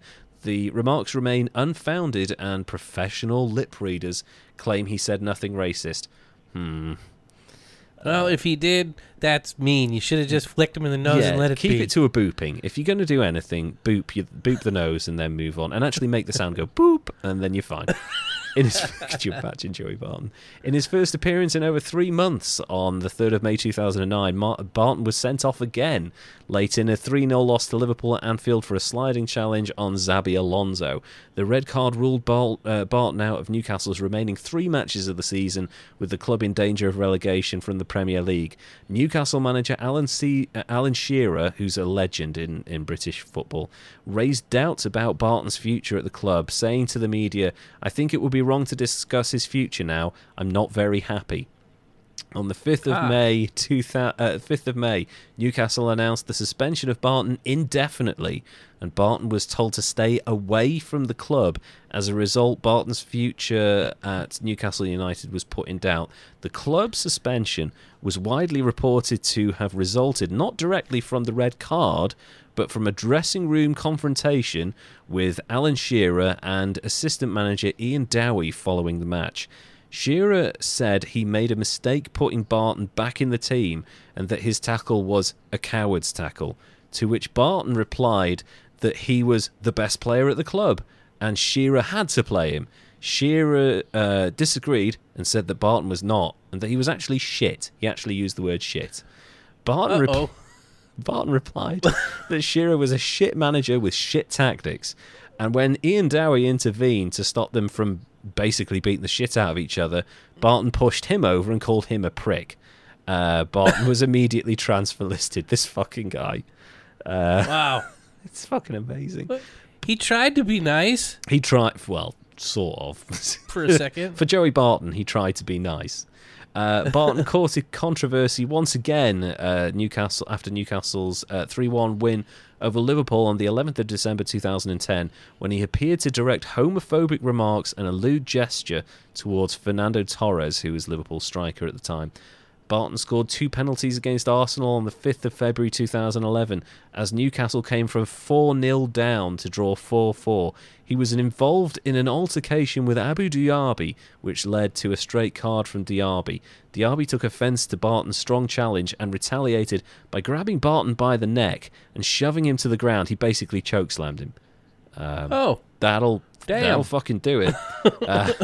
On the 26th of August 2011, Barton moved to Queen's Park Rangers. Like, his career starts like here, and then it's like here, and now it's like here, and it's going to keep on going. It's not good. He'll be playing for a rec league soon. Yeah. He signed a 4-year contract after a free transfer. Newcastle released him. They were sick of his shit at this point. They were just like, fuck off. We'll pay you. Because when people get released in soccer, the club has to pay half of their remaining contract. So let's say he's on 100 grand a year and he's got 3 years left on his contract. He's getting millions of pounds for that. And they were just like, we will eat that to get rid of this guy because he is just trouble.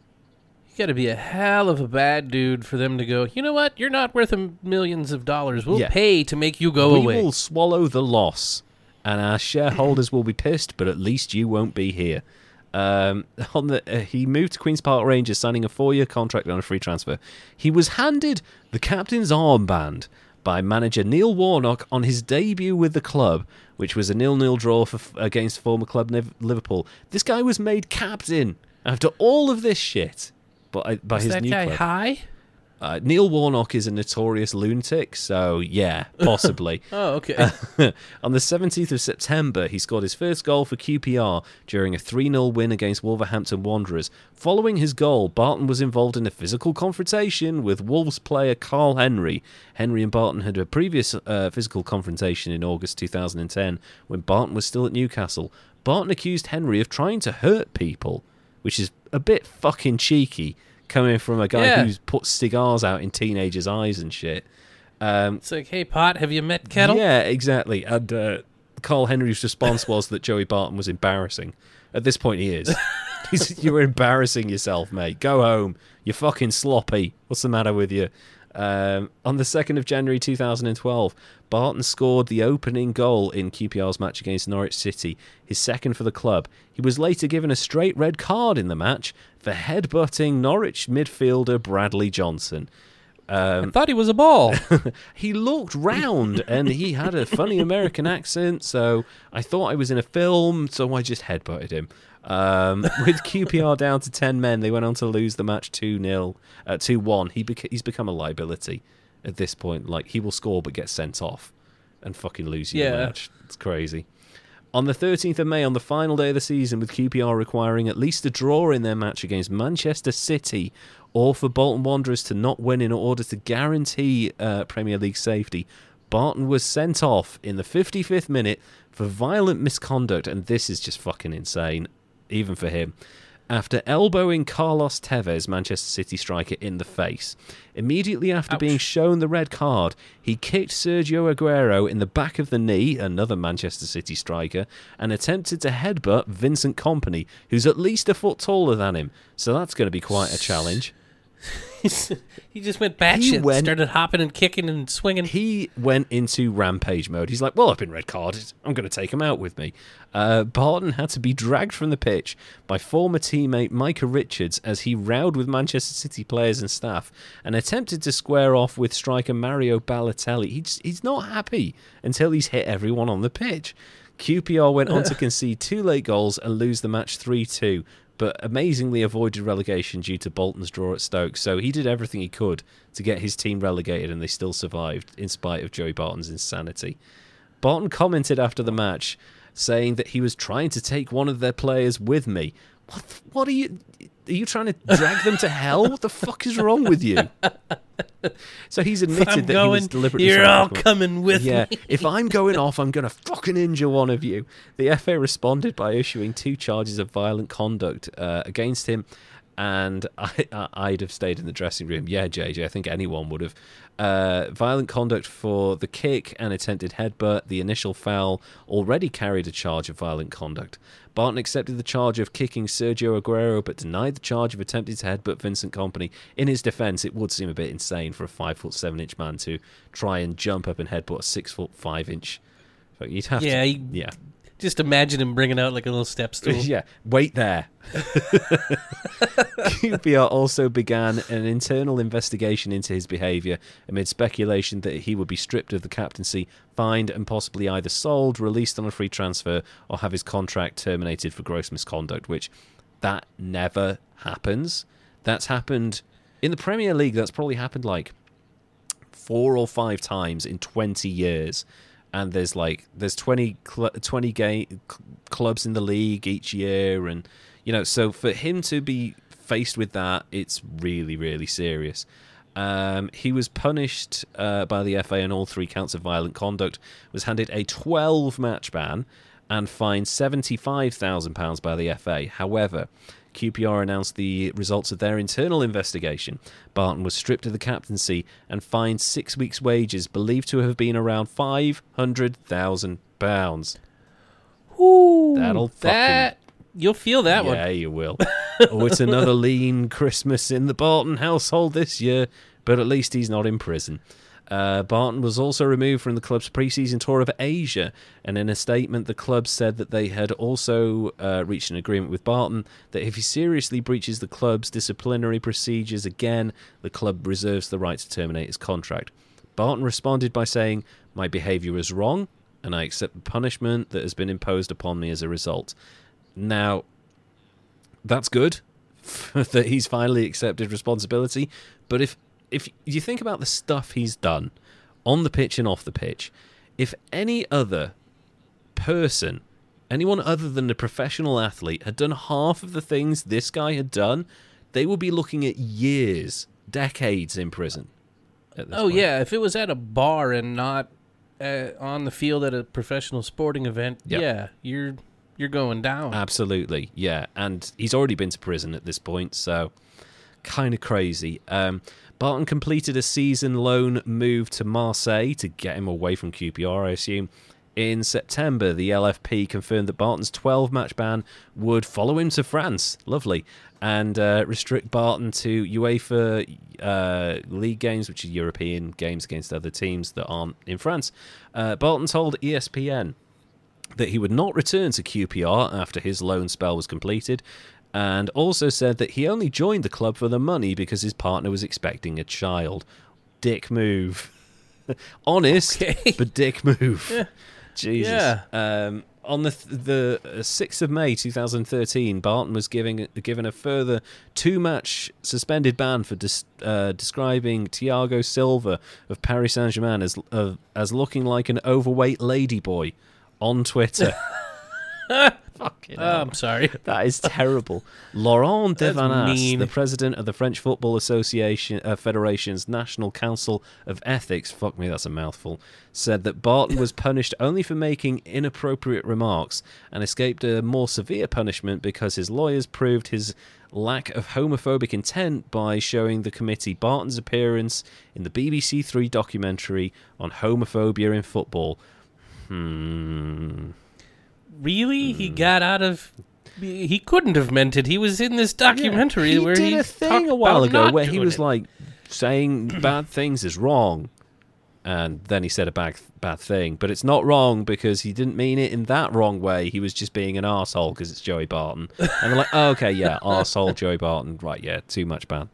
Barton returned to QPR, despite saying he wouldn't, for the 2013-14 season.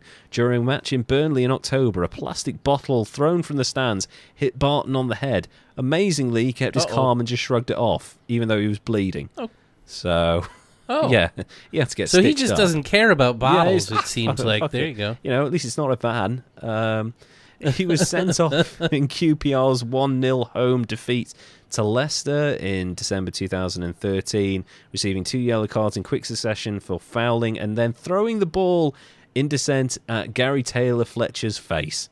So he fouled him, picked up the ball, and threw it at his face. Wow. This guy's fucking Fouled him and hilarious. then threw a tantrum. He's so funny. We shouldn't be laughing, because this is terrible. But Jesus Christ, man. On the February 21st, 2015, Joey Barton received the 9th red card of his career in the 32nd minute of a match against Hull City after swinging at Tom Huddleston, sorry, different person, not Loki. After swimming at Tom Huddleston's groin following a foul by Darnell Furlong. So someone fouled him, and he decided to swing for someone else's cock and balls. What the fuck are you doing? Makes sense. Yeah, like, why not? You know, someone's fouled me, I'm frustrated, I'll just reach out and try and hit this man in the dick. Chris Ramsey suggested that Barton would miss the club's next 3 matches as a result, and would return to anger management therapy following the incident. In May 2015, Queen's Park Rangers announced the release of Barton in the summer. They've finally gotten rid of him. And here, this is like the end of Joey Barton's playing career, so we'll just go through it quite quickly. Burnley, on the 27th of August 2015, Barton joined Championship team Burnley, so he slid down further again. On a 1-year contract, he was named the Championship PFA Team of the Year, so he performed well and kept his nose clean. And as a result of that impressive season, people were like, maybe now, at the age of 33, Joey Barton's over his shit. Maybe he's calmed down. Maybe we can get a good few years out of him before he has to retire. So Rangers, up in Scotland, signed him to a 2-year contract. In September 2016, Barton was suspended by Rangers for 3 weeks following a training ground argument with Andy Halliday that turned physical. Just kidding. Yeah, I was reformed. No, I'm not. On the 10th of November 2016, Barton had his contract terminated with Rangers with immediate effect. Basically, the clubs are not having any of his shit at this point. On the 2nd of January 2017, despite the threat of an FA ban, Barton rejoined Burnley, making his second debut for the club in a goalless draw with Sunderland in the FA Cup third round. On the 26th of April, Barton was banned from football for 18 months after admitting a charge, a Football Association charge, in relation to betting. Barton was released by Burnley on the 23rd of May 2017. On the 27th of July 2017, Barton had his ban reduced by almost 5 months on appeal.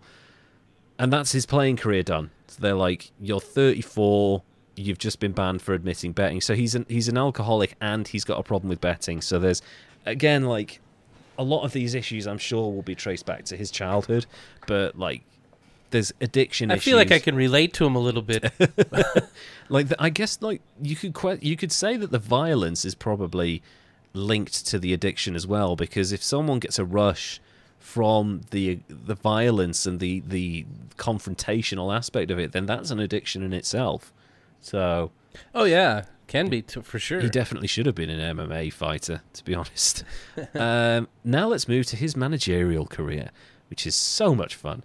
It's very short, though. League One club Fleetwood Town, not Fleetwood Mac, announced in 2018 in April that Barton would take over as manager on the 2nd of June after the expiration of his ban. He retired from his playing career upon taking over. On the 13th of April 2019, following a 4-2 away defeat to Barnsley, South Yorkshire Police launched an investigation after Barton allegedly assaulted opposition manager Daniel Standel in the tunnel at the end of the game. Now he's not on the field, he's in management, and he's fighting other managers. He's just going to punch anyone he can, doesn't matter what he's doing. In July 2019, Barton was charged with causing actual bodily harm and bailed until the 9th of October 2019. He pleaded not guilty. 2 days later, he won the Manager of the Month award. What the fuck? Maybe he was holding them like by the shirt collar when they were voting, and he's like, "Who's the manager of the month? Give me that award." I can't. I don't understand football sometimes. This guy has literally just been bailed, and you're like, yeah, but he's won a few games, so come on.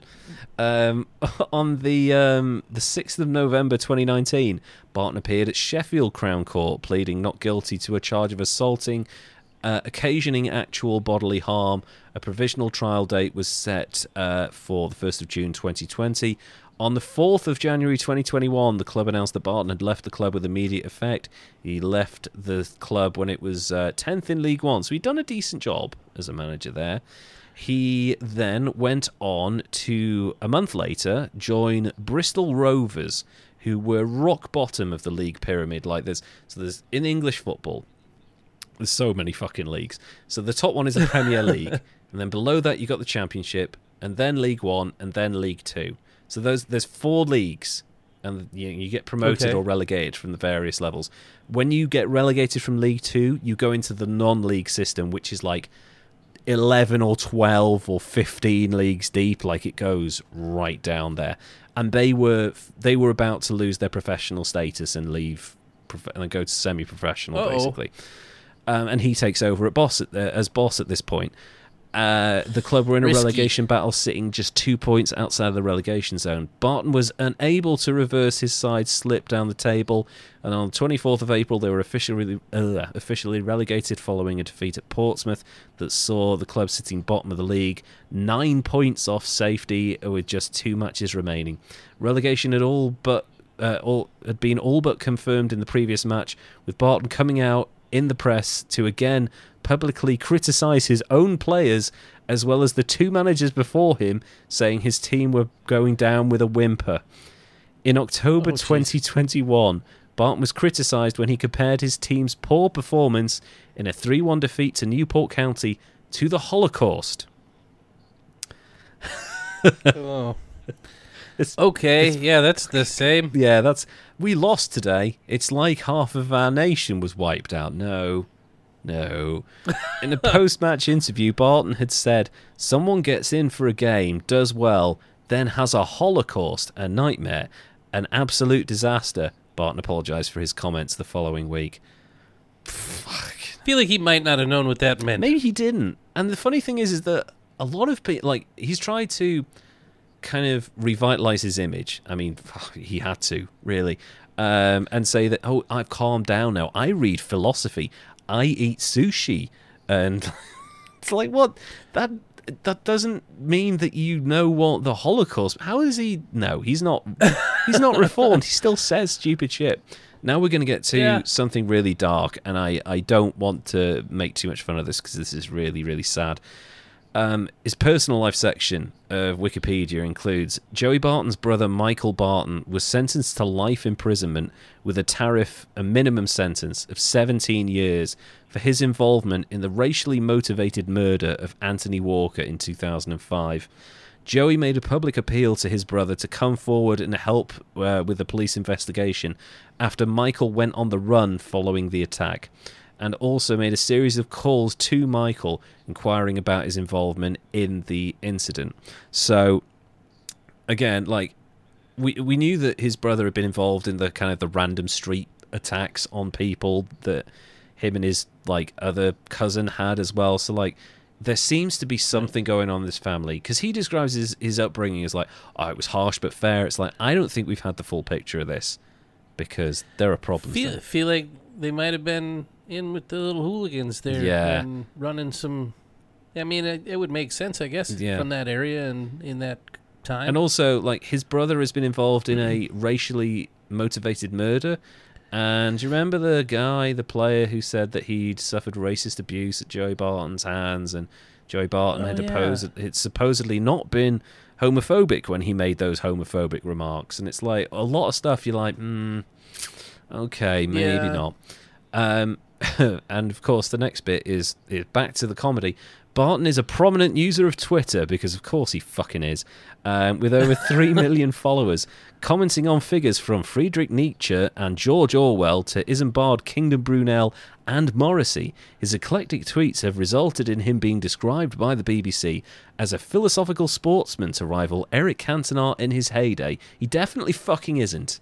I can say that with no reservations. Well, we should Twitter invite him to talk we should to have us. done. Oh my God, he could have been on the podcast. That would have been awesome.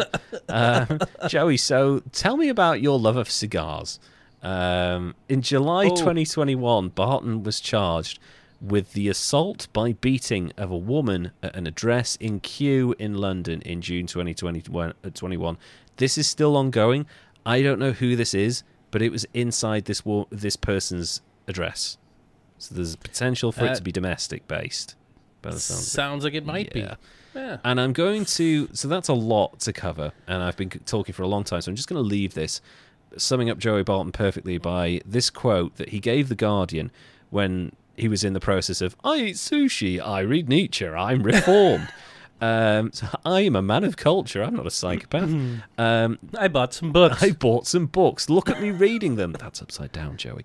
No, his quote was, where I'm from, if you said something to someone in the pub, they'd smash a glass over your head, or stab you, or shoot you, or you'd get beaten up. Which is kind of an interesting... Like, wouldn't you start by getting beaten up and then shot? I don't know. Anyway, that's Joey depends on Barton's, what you said. Yeah. That's Joey Barton's quote about his life and growing up in Merseyside in the 1980s. That's a lot. And I've been putting off this guy for a while because I knew that... what kind of other podcasts have covered him before about how crazy his life was. It was around about the time he released his biography, so it was a few years ago now. But, there was also stuff was developing with this court case involving the woman in Kew Gardens, and I didn't know whether we were going to get a judgment or whether he was going to go back to prison for a second time or what. But, I mean, I know that in America you guys have had some, like, kind of really controversial sports figures in recent years, like Aaron Hernandez and Michael Vick and people like that. And right. Well, I mean, there's even one going on with my Minnesota Vikings right now, with Dalvin Cook being involved in possible domestic abuse, and then there's a whole dark mixture of ESPN reported it as he was a victim of domestic abuse and extortion, right? Because she's coming forward to sue him for beating him up at one point in time, but it's a mess right now. Sounds like it. And that stuff happens a lot, like Ray Lewis and all of them too. It's kind of I'm putting it into perspective. You will get, because there are footballers over here. Like I haven't talked about Ryan Giggs. I may do in future. He's got a lot of shit going on in his life, and we have a bunch of footballers like Paul Gascoigne. Let alcohol destroy his career. We've talked about Maradona and his cocaine addiction, which basically derailed his entire life and career and stuff. But what do you make of the insane, angry life of Joey Barton? Here's my issue with going too high on him, is because coming from a background where I lived in some rough neighborhoods, and didn't have much money, and I can relate to his, where I come from. If you say the wrong fucking thing, you could be in some trouble. Yeah. I've evolved and changed for real. I still don't eat sushi. So overrated. I can see where he's coming from. I've got a little bit of, compassion for the score on that. And I do as well. However, I kind of... Liverpool in the 80s was rough as fuck. And, it sounds like, to be exposed to his father essentially murdering a dog at 3, it's like... Yeah, that'll stick with you. That will influence you growing up. Yeah. I like that he fought as a manager. I mean, not like, but... like, he is passionate to the end. So, yeah. So... He's super violent. The cigar to the eyeball and the beating the hell out of children thing, and now women... put him higher in the points for me because I don't think it's cool to beat women and children. No, it's not. Just in general. So, I think because doesn't seem like his brother might have been involved in murder. Yeah. But well, he was. He didn't see. Okay. Yeah, his brother is in prison.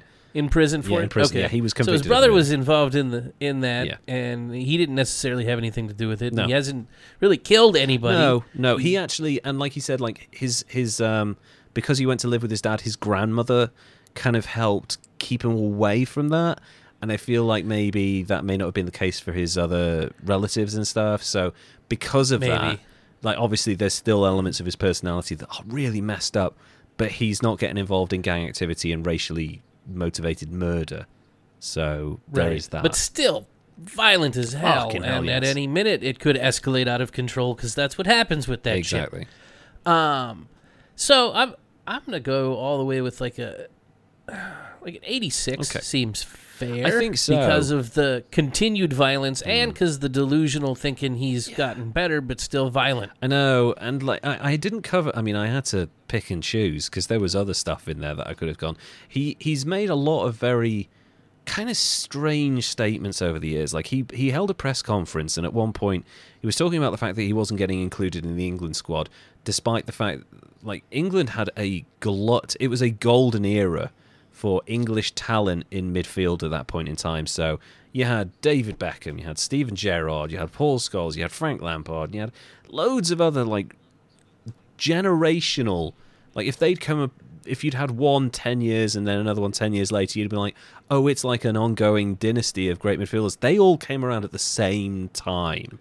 So there was no way he was getting in that team ever. Right. Because as good as he was a good player and he was influential for these like kind of mid-table, lower table teams, but he was not like a genius. He was not a footballing genius like these other players were, and they were amazing players. So he held a press conference and he was like, I'm twice the fucking player that Steven Gerrard is. I'm twice the fucking player that Frank Lampard. And what the fuck are they doing in the England? I should be fucking there. And it's like, Joey, you're not that good, mate. You're constantly getting sent off. You're always putting fucking violence in the table. Why would they put you in the England setup? You're representing an entire country. Nobody wants Maybe that. he thought that's how you're supposed to play soccer. You're supposed to run people over with your fucking van. No, Joey, you're not. So yeah, I would. He's not found that good Jesus. No, Joey Barton has not found that good Jesus, JJ. He definitely hasn't. So that's I'm glad I'd happily take an 86 for Joey Barton.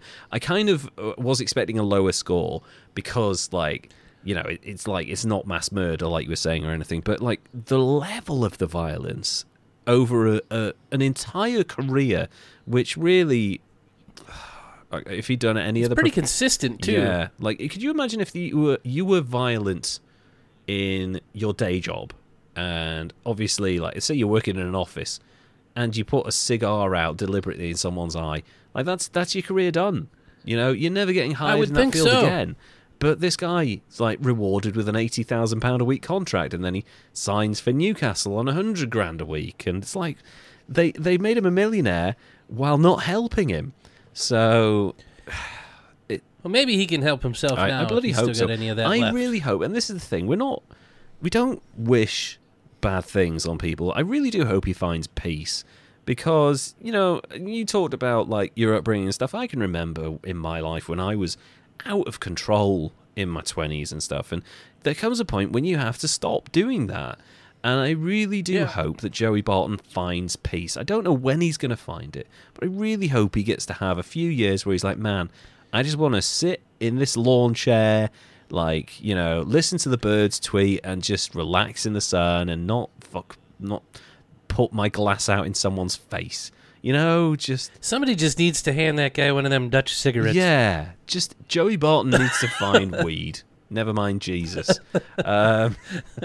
So, yeah, that's the story of Joey Barton.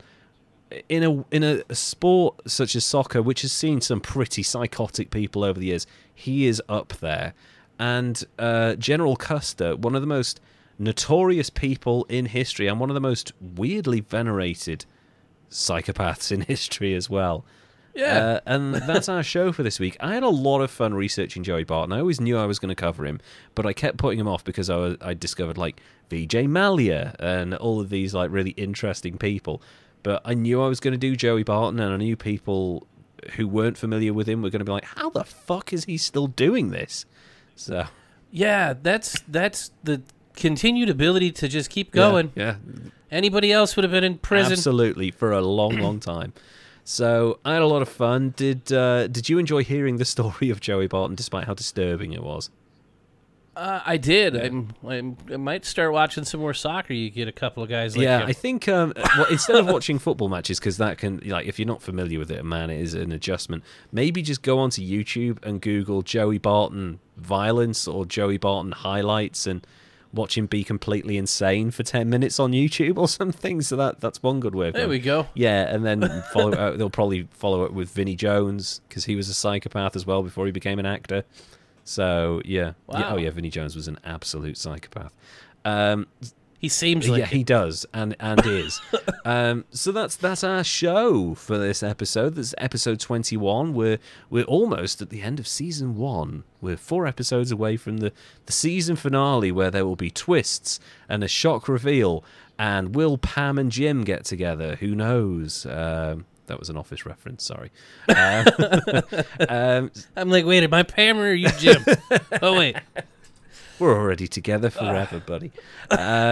So, yeah, thank you, everybody, for joining us. And just remember that if you are feeling like your success in your career means that you can go ahead and wipe out an entire race of people, or if you have had a successful start to your athletic career and you think that gives you the right to just go around and destroy physically anyone you want, maybe reconsider, get some help, and don't make those mistakes. So until next time, Derek, would you like to say goodbye, please? Bye, everybody. Thank you so much for joining us. It's been so much fun. And we will see you again. Take care now. Bye.